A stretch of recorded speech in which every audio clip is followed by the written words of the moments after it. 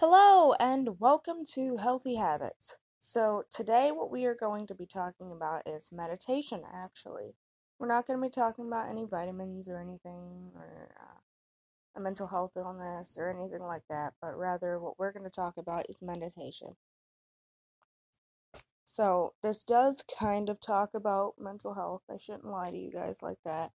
But the the basic idea is that meditation does help with a lot of different things. And we're going to get into that today. Okay, now keep in mind that when it comes to meditation, what you're doing essentially is you're focusing on your breathing. And when you're focusing on your breathing, you are taking deeper breaths than you typically would. Now, this helps you for a few different reasons. Focusing on your breathing actually has shown, studies have shown, that it actually helps with circulation. And when it comes to uh, the other aspects of health, sometimes it can help with stomach aches. And this has been just from my experience that it helps with stomach aches just because of when you're breathing, you're usually, well, at least when you're laying down, or no, when you're breathing, and you do take the deeper breaths, you tend to put a slight amount of pressure on your stomach, and that can help if you have, say, IBS or some other sort of uh, gastrointestinal issues. There I go. Um, but yeah, it does help with some physical aspects and relieves a few different things. Now, the other things that it actually helps with is when you are breathing, you're actually teaching, because you are focusing solely on your breathing. So, for mental health, what it does is it provides, excuse me, it provides a way to cope, I guess. Provides a way to be more patient. You really test your patience with yourself, and the breathing is kind of a way for you to be able to sort of look into your own brain, like from another perspective, and it gives you time to calm down. Say if you're irritated, or if you're sad, or whatever the negative emotion may be that you're experiencing at that point in time. You want to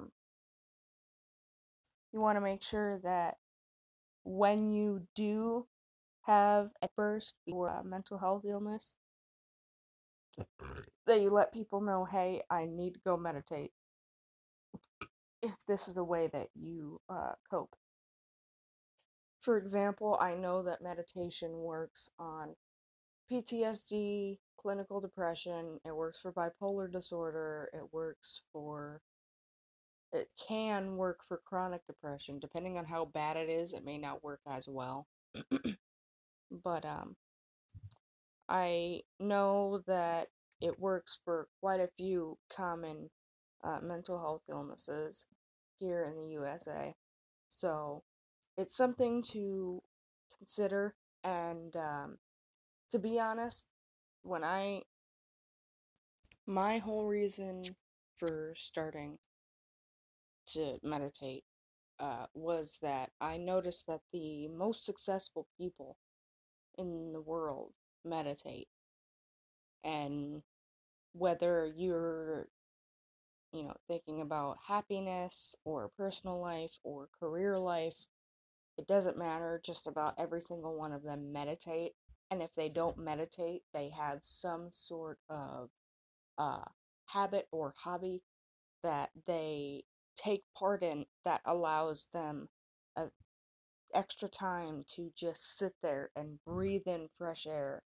And that could be books, or that could be, it really doesn't matter what it is. The point of the matter is that you're breathing and you're giving yourself time to look into your own mental state, or, you're giving yourself a moment to get out of the current mental state so that you can look back on it.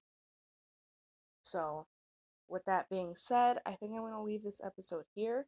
Thank you guys for listening. I hope you guys enjoyed the video, episode, thing, whatever. And I hope you guys are excited for the next episodes coming forth. And please let me know if you have any suggestions in the voice messages. Thank you for listening, and stay happy and stay healthy. Bye bye.